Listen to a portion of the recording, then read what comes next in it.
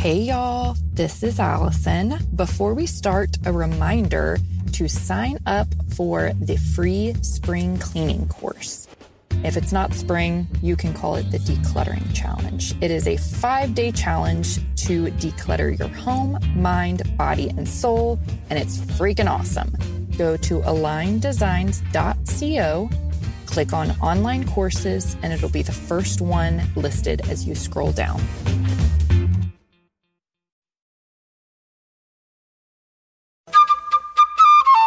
This is Aligned Designs, the show about creating a life of ease and flow and encouraging women to be 100% authentically themselves by following their inner authority and practicing transparency and vulnerability. This is the place where you can collect all the tools to help you construct your best life through the lens of human design. Here's your host, Allison Cullen. Hey, you guys. Welcome to episode 2 of the Aligned Designs podcast. I am your host, Allison Cullen, and today we're talking about kiddos. So if you're a parent, you want to for sure know your children's human design energy type, for sure. We can go through all the channels and things like that with you as well, but there's 4 different energy types: manifestors, generators, which includes manifesting generators, projectors, and reflectors. And you can check out my Instagram page. There's a post on there that says exactly how to go get a free human design chart so you can see your blueprint and look up the ones of your children as well. But it's really important to know your kids' energy types. I'm going to go through each one and the little aspects of each kiddo and some things you can do to help them. So if you have a manifestor child, these children have very strong auras. They can sometimes be repelling, and it sometimes puts parents immediately on alert. These kids need to be given a healthy amount of freedom of movement, and it's really important to teach them their strategy early on. You want to make sure that and with all kiddos, they're not being allowed to do something that's going to harm them or harm other people. However, other than that, pretty much giving them full reign on freedom is going to be huge for them. Putting excessive controls on manifestor children really forces them to either be very rebellious or become passive and just like retreat and go away from everything. So, manifestor kiddos are just high energy. They need to move around a lot. They need a lot of freedom. And that is how you're going to best help them live their design. Okay, generator kiddos. There are a ton of generator kiddos out there. I have helped so many people in reading their own human design blueprints to sort of like give them tips on when they have generator children. I am a generator and I can totally relate to this. Okay, so generators on the whole, like even adults, answer with a guttural sound. Like it's called their sacral voice. It's either uh-huh or uh-uh. So or mm-mm. I always say it's either a heck yes or a heck no. There's really no middle ground with generators. And them answering, like if somebody asks them if they want a popsicle and them going mm-mm or whatever, can sometimes, I feel like the world conditions us to treat that as not polite, but they're really using their sacral sounds, and you need to make sure that they know that that's okay to use that and explain that to them, to say, totally use that and make those sounds, and then use your words also to communicate with the person who's talking to you. Do not force them to stop making their sacral sounds. They can make their sacral sounds and then translate that into heck yes or heck no or whatever words you want to use. But when you prevent them from using their sacral sounds, that doorway closes and they are cut off from developing genuine self-esteem and self-love. And that is a huge deal. Sometimes generators can become people pleasers. I definitely did that. And so you can nip this in the bud early on and just help them to grow up and continue on through adulthood being super authentic and super, in tune with their inner authority. Parents of generator kiddos must learn to respect and encourage these sacral sounds.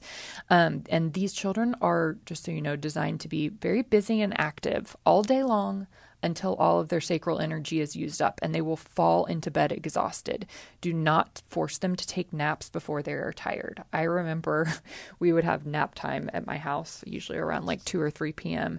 And I was so bored. I was like, I don't feel like taking a nap. I want to do this. I want to do this. I want to do this.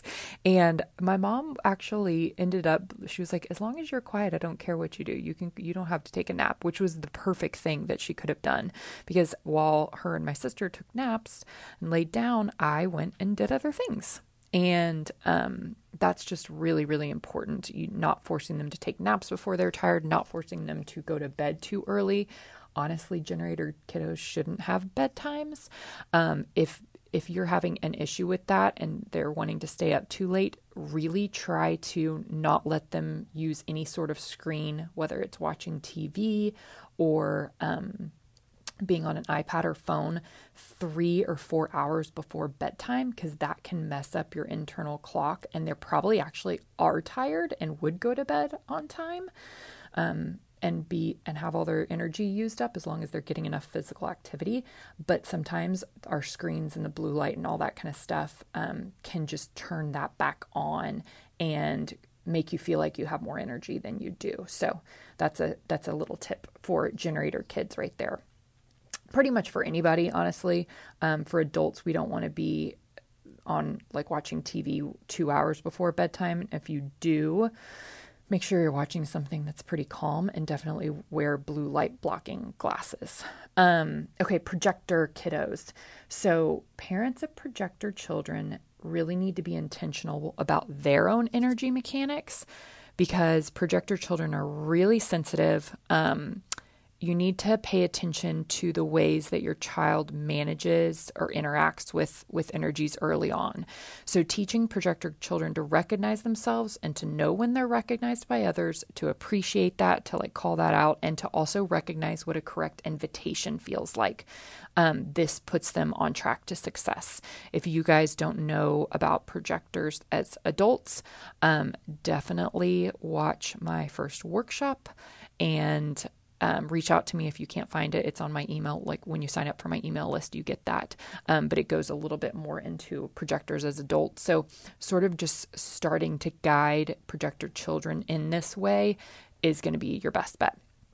Reflectors. Okay, reflectors are amazing. There's only like 1% of reflectors. 1% of the population is reflectors. So these children have lunar patterns. They follow the lunar cycle, the cycle of the moon. And so they really are slow to make decisions, if that makes sense. You need to recognize that reflector children are going to grow according to their own personal rhythm. Do not rush them. Allow them to develop at their own pace. They will learn to be patient and comfortable with waiting through their lunar cycle, and encourage this. They don't have to like make fast decisions like everybody else does. Help these reflector children find a supportive learning environment with teachers who really let them develop at their own pace. Let them know about this. They're really free spirits. They operate by a different set of rules than the rest of humanity. They're very, very special. They're very different. They basically, what they do is whatever like environment they're in, they absorb that and then reflect back exactly what's going on in that environment, whether it's their family, their house, their classroom, their group of friends. So a thriving and healthy reflector child or a sick or sad reflector child says a lot about the state of the environment. They really need their own space so that they can withdraw, be alone, get alone time when they need to be away from others, because they take on so much energy. And parents can really teach reflector children to protect themselves and protect their energy from taking in or acting on the pain of others. They're going to feel the pain of others always, but they don't have to take it in and absorb it or act on it, and they can just sort of reflect it back. So it's a lot. It is a lot to be the parent of a reflector child. My daughter is only 10 months old, so I'm going to see a lot more of this as soon as she starts talking. But it's going to be a journey. I mean, it's a journey with any kiddo, but it's really going to be a journey. And then wanted to do a little bit of a sneak peek at the next thing that I'm going to talk about. And this is for adults, but the whole idea of deconditioning. So the purpose of teaching you all about children and each of their types is to help prevent them from having to do as much deconditioning as we do. So one of the main goals in human design is really learning how to decondition. So learning how to not worry about what anyone else thinks, pretending like there is no social media. You do not have to take pictures or do certain things to pose or to present a certain lifestyle or to do anything.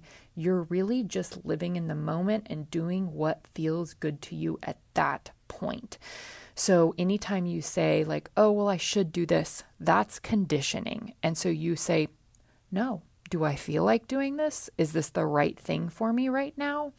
Obviously, there's some things where it's like, okay, you need to feed your child. If your child is hungry and hasn't eaten in a while, maybe you don't feel like it, but you do that. I'm talking about where you have a choice. That is like a really, really big deal.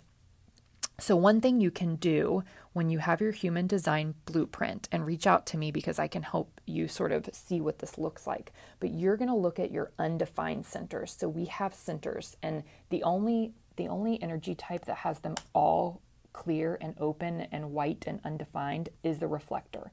Everybody else, manifestors, generators, manifesting generators, and projectors all have defined centers. So look at the ones that are not colored in. Look at the ones that are white. These are your areas where you're going to basically be taking in things from other people or the outside environment, and you need to just be really careful about why you're making certain decisions. So like for me, for an example, my root is open. That very, very bottom square is totally open. And I oftentimes will get in a hurry to get things done and check things off of my list so I can quote unquote be free of pressure. And I have to look at this and say, okay, am I doing this just to check this off the list so that then I can feel like I accomplished something and be free of pressure?